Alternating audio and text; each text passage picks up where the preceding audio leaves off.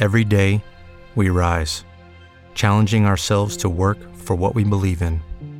At U.S. Border Patrol, protecting our borders is more than a job. It's a calling. Agents answer the call, working together to keep our country and communities safe. If you're ready for a new mission, join U.S. Border Patrol and go beyond. Learn more at cbp.gov/careers.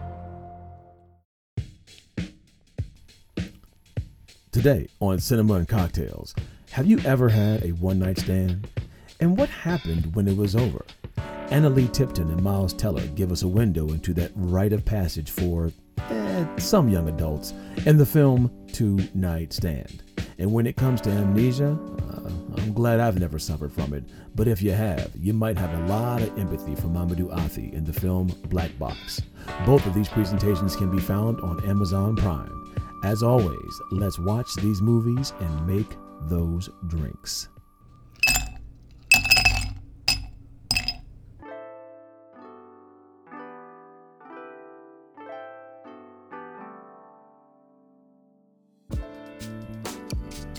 So I can remember this one time back when I was in college, and I remember there was like this, I went to Howard University in Washington, D.C., and we had one of those kind of like freak, like snowstorms, kind of like ice storms, and it kind of shut the city down for a couple of days. And I remember I was dating this woman at the time, and she and I got kind of, for lack of a better term, iced in, right? And so, we're in my dorm room, and, for the first day or so, it was kind of cool. I mean, you're in there, watching movies, enjoying each other's company. But by the third day, I think we kind of started getting on each other's nerves. You know what I'm saying? You start snipping at each other, making snide comments, arguing over the bathroom, people not cleaning up in the kitchen. It just got kind of weird, after a while. And I think anybody who has been trapped in an environment with somebody that they care about or may not necessarily care that much for, that cabin fever kind of begins to set in. And that's kind of the premise for the film Two Night Stand, where two people who made this kind of like online connection kind of get, caught in a snowstorm. And so their one night stand suddenly becomes a two-night stand. So it's an interesting premise, an interesting kind of like, I don't want to call it a social experiment, but it's kind of neat to kind of watch how these characters kind of bounce off one another as they are stuck in their circumstances. So the two people who were involved in this, Annalee Tipton plays Megan, who has a very respectable 32 credits to her name. She has been in the TV series called Hung. She was also in Summer Nights, and she was in Manhattan Love Story. But most of us can remember Annalee Tipton when she played the babysitter in Crazy Stupid Love. Remember the young girl who was totally in love with Steve Carell? Yes, that's her. Opposite of her is Miles Teller, who also has a respectable 33 credits to his name. Now, some of you all may remember Miles from, he was in that movie about the house party to end all house parties, like every teenager's dream. It was a movie called Project X. Boy, if we could only have one party like that, right? He was also in the movie War Dogs. Thank you for your service. And apparently he is in this, they just finished producing it, but he's in like Top Gun Maverick. And I'm kind of interested to see how this plays itself out. But his most notable role as of to date was he was opposite J.K. Simmons when he won the Oscar Award for Whiplash. Yes, Miles Teller was the drummer who remembered that infamous scene when he got slapped multiple times for not having his timing down. Man, that was a tough scene. But anyway, those are our two principal characters for this movie. Now, Miles plays Alec, and Annalee plays Megan. And so when we look at their characters, Megan has an interesting arc. Okay, she kind of begins the movie, and I won't necessarily a strange place, but kind of a place that's all too familiar for young millennials or young people in general. But I call it a strange place because I don't ever really recall, and I'm going to say this gently, seeing a female, I guess, bum played out on screen. I mean, I know women see each other in this kind of realm all the time, but usually when men usually when we come across women, we usually think of them as having their stuff together, focused, they got their eyes on the prize, the goals, career, what they want to do. But in this one, she's just kind of lost. She's like unmotivated, she's unemployed, she's horny. It was strange. It was just, I know women are like, that we can be those kind of characters too. I get it, but from a male perspective, it was like, unemployed, unmotivated, and horny. Sounds like a teenage guy. But hey, I digress. Her backstory does kind of explain her position, and I think she does kind of give a convincing portrayal of a woman who's been through a lot, through a series of her own missteps. I like her personality, but honestly, when I see Anna Lee in this role, she's kind of like that same kind of person all the time. I mean, she was kind of like, I won't say a loser in Crazy Stupid Love because she was like a young teenager, but in the other movie, I think it was called Summer Nights, she was again kind of like in the same kind of position where she's just kind of like this, I don't know, not the object of every person's desire. She seems to be kind of like this unmotivated individual. I don't know. It's weird. I can't put a finger on it, but it seems to be like these similar roles where she's just not the object of what people really, really want or what they hope to see. That's just me. Alec is a typical guy in this particular role. He's just online dating, looking for sex. Now, he has his reasons for doing so, and over time they are revealed. He does play as well a very believable character, but it's also very shallow. He's very humorous, and I really appreciated his candor and his quick wit. But and he too, his character has also been shaped by a bunch of events that make him kind of vapid, but it does have a kind of like a sense of sensitivity to it. The dialogue in this movie is very, very sharp and quick-witted, almost sometimes where it seems like a little bit forced. Not in the sense that the lines seem to be over the top, but the delivery of such was sometimes so quick. I question that how is it that people are able to process things and answer so fast and retort with such skill? Those things are kind of strange. There are moments where there are deeper implications behind the words that they're stated, and it is great. So there are some moments where they have a little bit of subtext, and it's actually pretty cool. Now, the story, the conflicts that are involved in the story, it's kind of hard to say.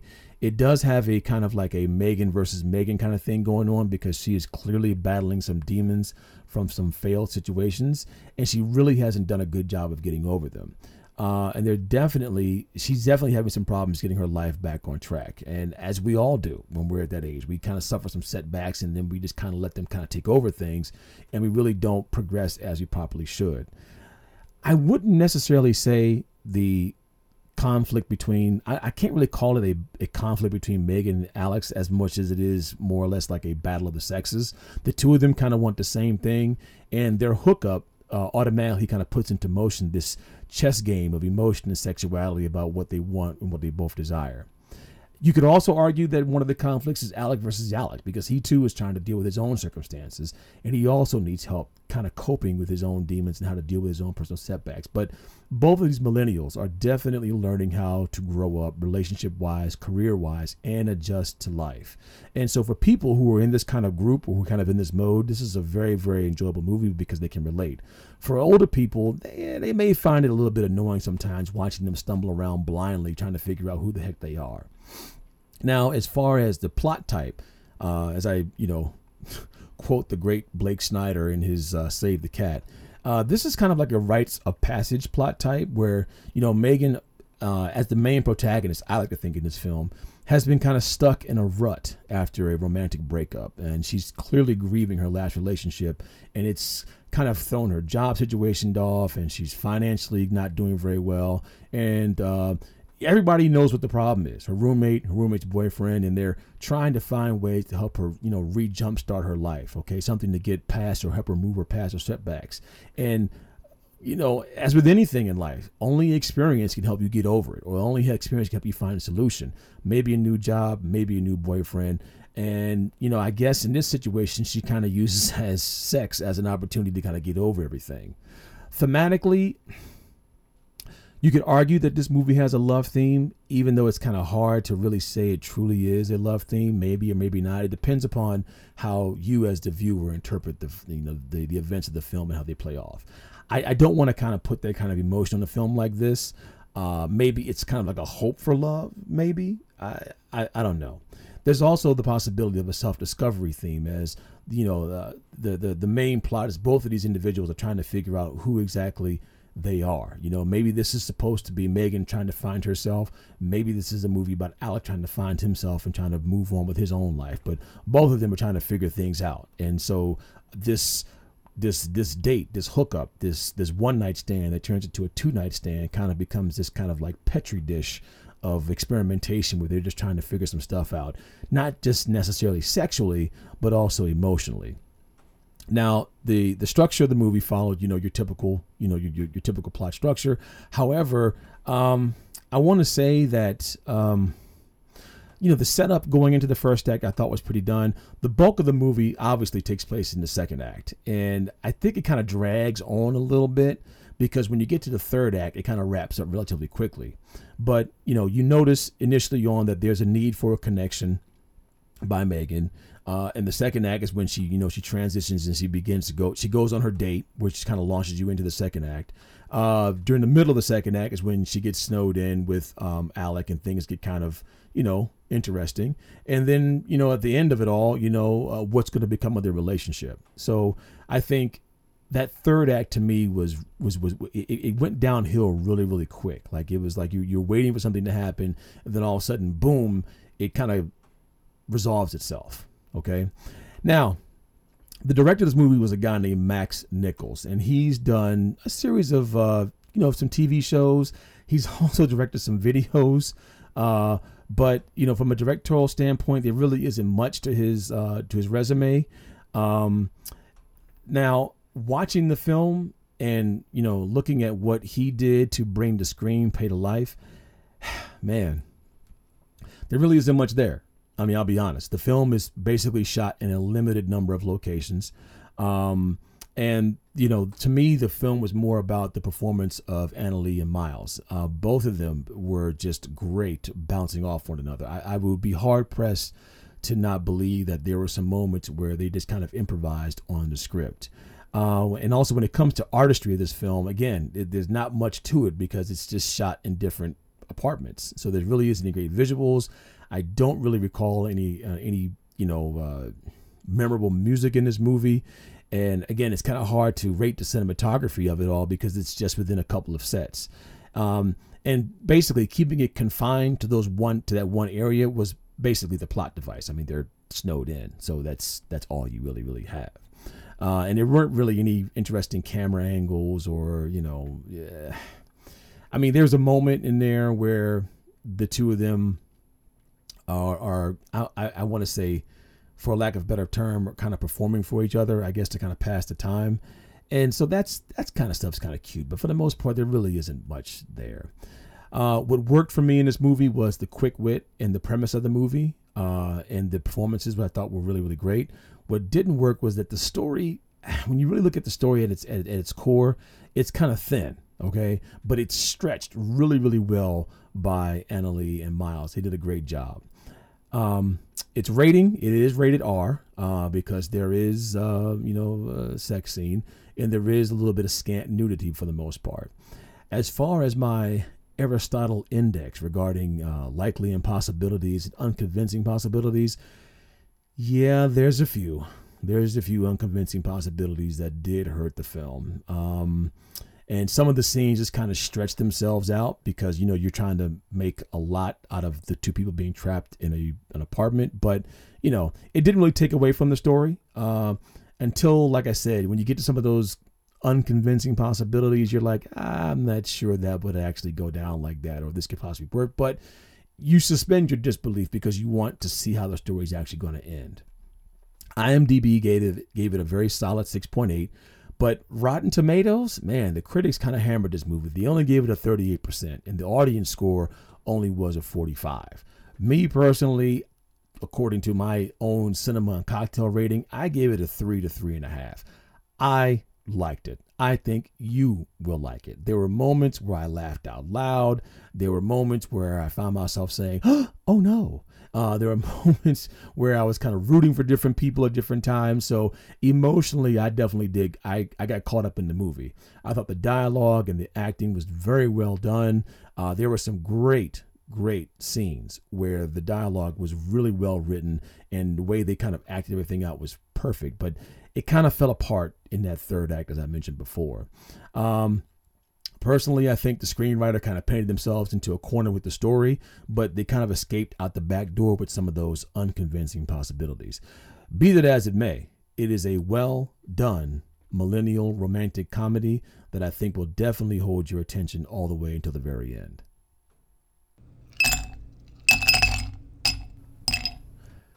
As soon as I read the synopsis for this movie, it was easy to pick a drink for this one.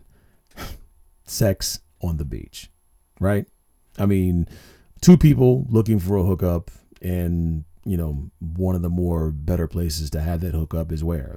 At the beach, right? So, I mean, that's it.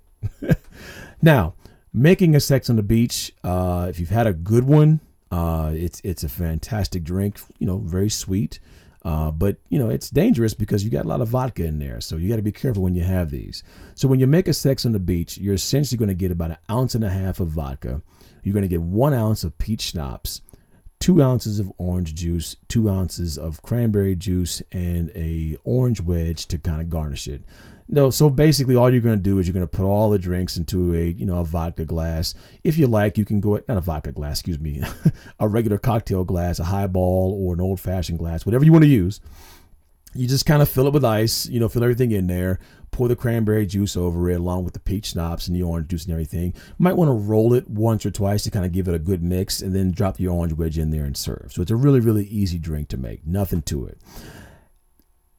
But very similarly, Sex on the Beach, the drink, versus Sex on the Beach in real life, it sounds good, kind of like a one-night stand.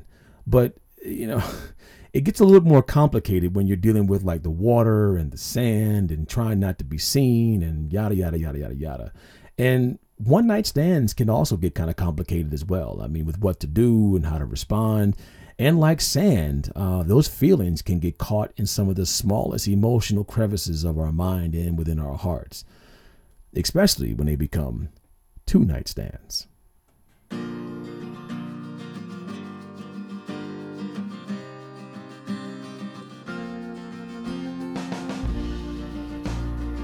After enduring a horrible car accident. With Lucky Land Slots, you can get lucky just about anywhere. Dearly beloved, we are gathered here today to... Has anyone seen the bride and groom? Sorry, we're here. We were getting lucky in the limo and we lost track of time. No, Lucky Land Casino, with cash prizes that add up quicker than a guest registry. In that case, I pronounce you lucky. Play for free at LuckyLandSlots.com. Daily bonuses are waiting. No purchase necessary. Void where prohibited by law. 18+. Terms and conditions apply. See website for details. With Lucky Land Slots, you can get lucky just about anywhere. This is your captain speaking. We've got clear runway and the weather's fine, but we're just going to circle up here a while and get lucky. No, nothing like that. It's just these cash prizes add up quick. So I suggest you sit back, keep your tray table upright, and start getting lucky. Play for free at LuckyLandSlots.com. Are you feeling lucky? No purchase necessary. Void where prohibited by law. 18+ terms and conditions apply. See website for details. And losing his wife and his memory. A father undergoes this very interesting experimental treatment, which causes to question who he really is. Even though the purpose of it is to kind of like help him remember who he is, he ends up questioning everything. So without getting into that whole, in one of my previous episodes, we went down this rabbit hole of existentialism.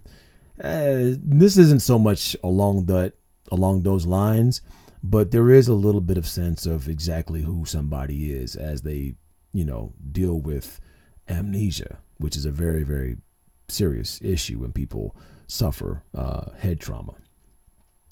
There's actors who star in this movie. Mamoudou Athie, we've already examined his career. I talked about him in Uncorked. But he's got 19 credits to his name. I'll just kind of go over a few of those, such as The Get Down and Sorry for Your Loss, and his miniseries Jerome. But you all, again, may remember him from Uncorked. The other character in this movie is the great, I like to think, man, is it Hollywood royalty or is it TV royalty? Man, I would go along the lines of saying TV royalty, because when you think of TV moms, man, Claire Huxtable, Phylicia Rashad, it doesn't get any more regal than that. She is a lifer on television. She got her start way, way back in the day on One Life to Live. Didn't know that. And Santa Barbara. She also appeared on an episode of Blossom. I don't know if anybody remembers Blossom from like the 1990s. But, it's about this young teenage girl who is growing up with her dad after her mom, I guess, leaves her. And she's dealing with a couple of her brothers. And it's just, it's an interesting story, But what was weird about it was there was an episode where I guess she was going through this kind of dream sequence. And Phylicia Rashad was her dream mom, I guess, with everything she wanted her mom to be. And I guess it really wouldn't be much of an issue now, because we're all into the whole multiculturalism thing. But back then, if I'm not mistaken, I believe Blossom was a young Jewish girl, I think. So to have this black mom as her dream mom, it was kind of interesting. Now, mind you, like I said, this is 1991, so it's a whole nother. That's a whole nother discussion on race and stuff that I don't want to get into. But anyway, she was also in Touched by an Angel.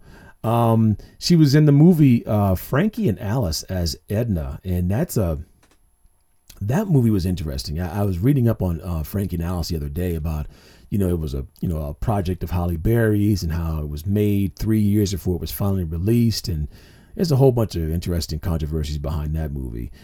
She was in Tyler Perry's Good Deeds.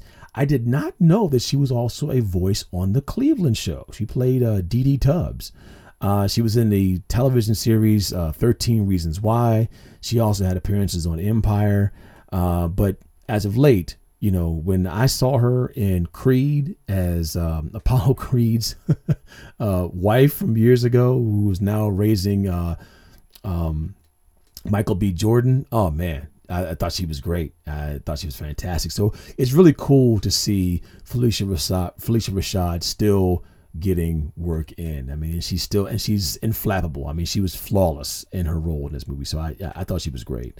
Tosin Maro-Hufanola, he plays Gary, which is another one of the characters in the movie. He's been on the Chicago Med TV series. He's been on The Chi, and he's also been on the Black Lightning.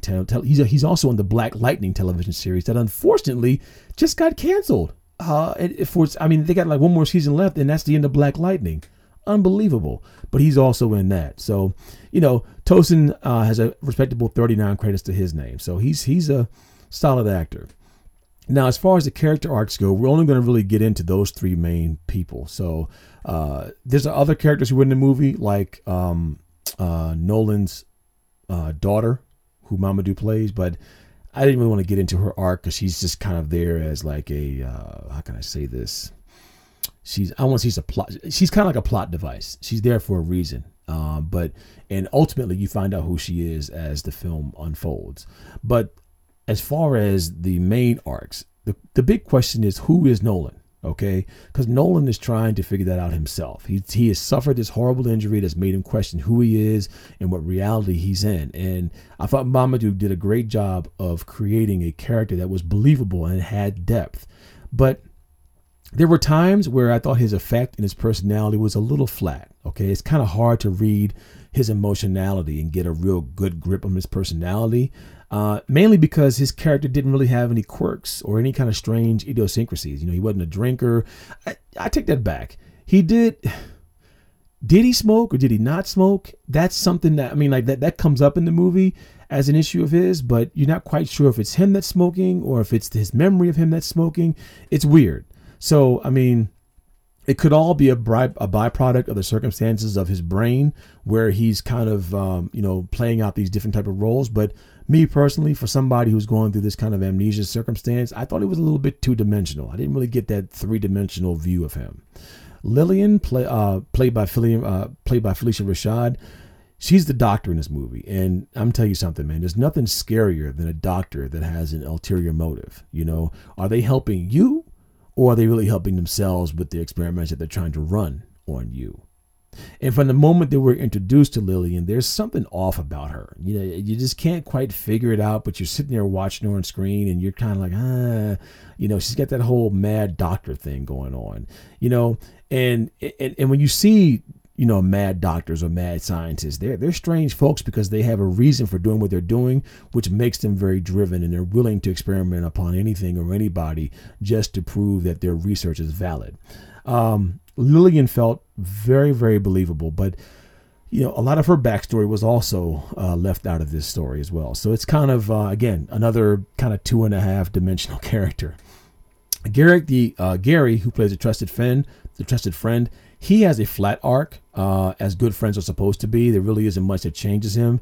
He has an anchor that provides support for Nolan, and I appreciated him throughout the entire of the movie. He has his general affinity for Nolan and his daughter, and he was the mainstay and guiding force for Nolan as he struggled with his condition of amnesia. Now, as far as the subtext and the dialogue, since this is a film where confusion occurs in the mind, it's kind of hard to differentiate between the subtext and the symbolism of the dialogue. Regardless of that, the conversations seem very, very normal. The lines don't seem forced or over the top. But like other films, it's very important that you pay attention to what's being said, as the conversations are like puzzle pieces that you, as the viewer, are trying to put together to kind of figure out what's going on. Now, as far as the conflicts in this movie, I really can't get into all the conflicts without revealing what the story's about. But I will say that there is an internal conflict going on with Nolan revolving around his past that he must overcome in order for him to survive.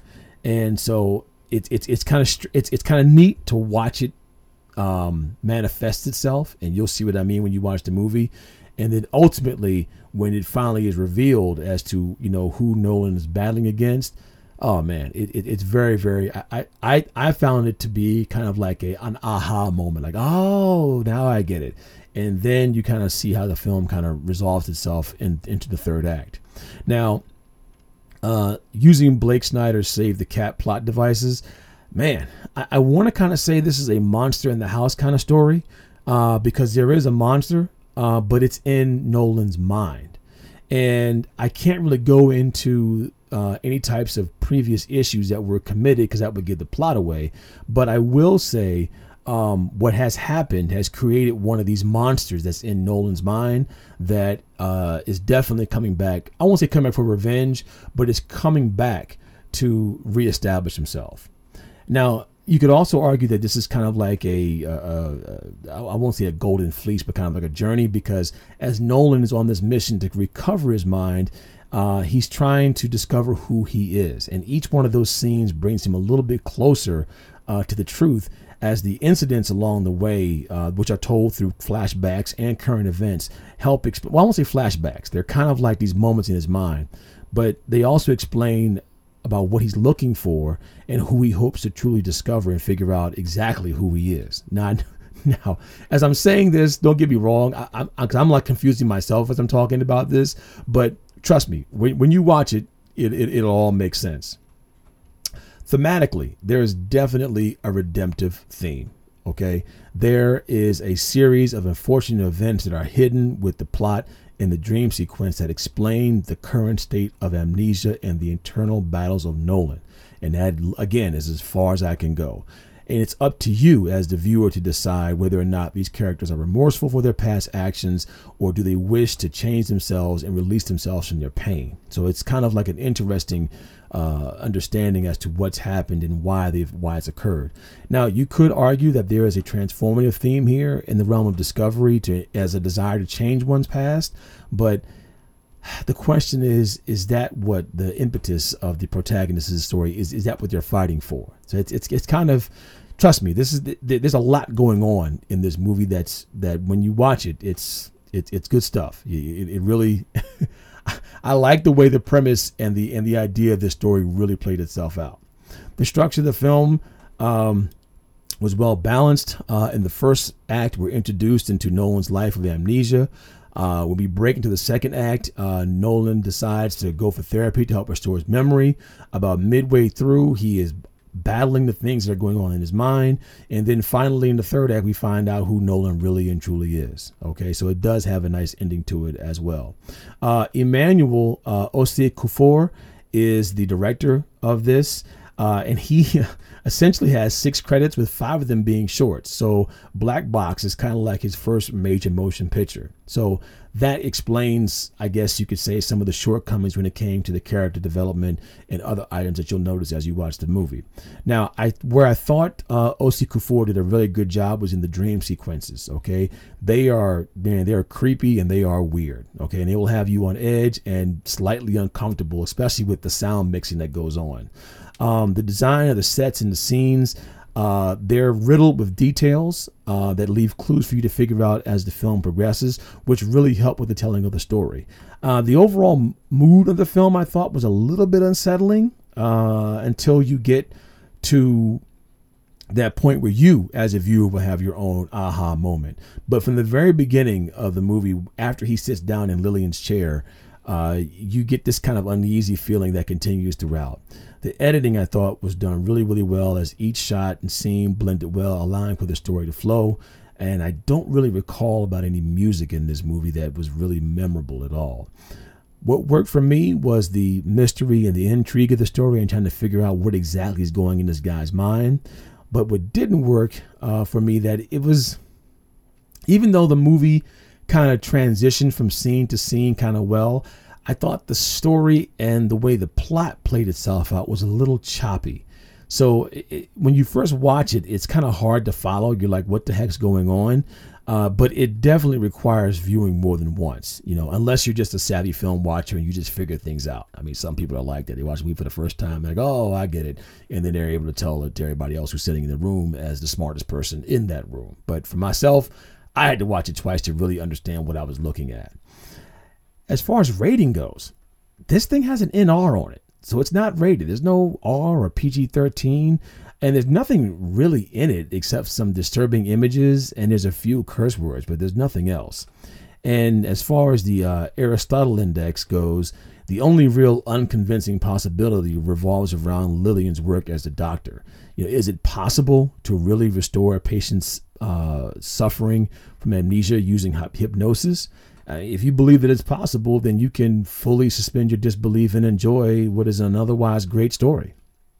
IMDb gave it a very solid 6.1, and Rotten Tomatoes gave it a certified fresh 74%, and the audience score came in at a very robust 62%. So this is definitely a well-respected and well-liked film. As far as my cinema and cocktails rating, I gave it a very solid 3.5 out of 4 remotes. From a structure standpoint, Black Box is a little tricky to follow, but you have to appreciate how the story is told as a whole. Even though I'm not quite sure exactly what this film is trying to say, Mamadou and Phylicia Rashad were great. It's kind of has this kind of whole feeling like Get Out, because once you puzzle the story together, you'll really enjoy the experience. It's truly a unique story that requires more than one viewing. So we have another synopsis-inspired drink, another movie where I didn't even have to watch it. All I had to do was see what the movie was about, and I knew where I wanted to go with this one. For this movie, I would recommend drinking a Mind Eraser. Ta-da! Mind Eraser. Get it? So as far as making a Mind Eraser, very, very easy to make. All you need is 2 ounces of vodka, 2 ounces of a coffee liqueur, Kahlua, obviously, and you want to add some club soda to top it off. Okay, so you basically want to put the coffee liqueur and vodka into a glass with some ice, and then top it off with the club soda. Serve with a straw. Now it says club soda, but I wonder how this would taste with Coke. There's another drink out there that's called Kahlua Coke Float, coffee where you use coffee ice cream, Coca-Cola, and the coffee liqueur. So I'm pretty sure you could probably use Coke instead of just club soda to top it off with. And I'm sure if you want to make it sweet, you can add some cream, which actually gives you kind of like a White Russian with some effervescence. However, as always, as I warn people when they make their drinks, if you decide to make a mind eraser, just make sure you recognize who you are after you've had a few. Otherwise, you will be trapped in your own mental black box.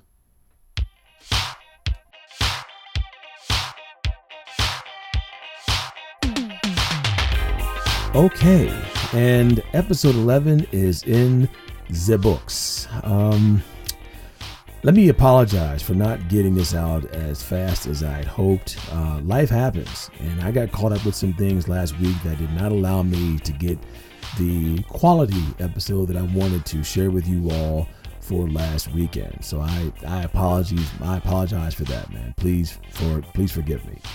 Be that as it may, moving forward, I pledge to you from now on that I will have a new episode up and ready to go every Friday morning so that you will have something to look forward to listening to when it comes to trying to find a movie to watch, and also a nice set of cocktails for you to drink and to enjoy your weekend with. Because remember, like the great G.K. Chesterton once said, when we do drink, we only do it because we are happy, but never because we are miserable. Or at least that's what he says. As always, be safe, take care, and I will see you, or you will hear from me, Friday morning.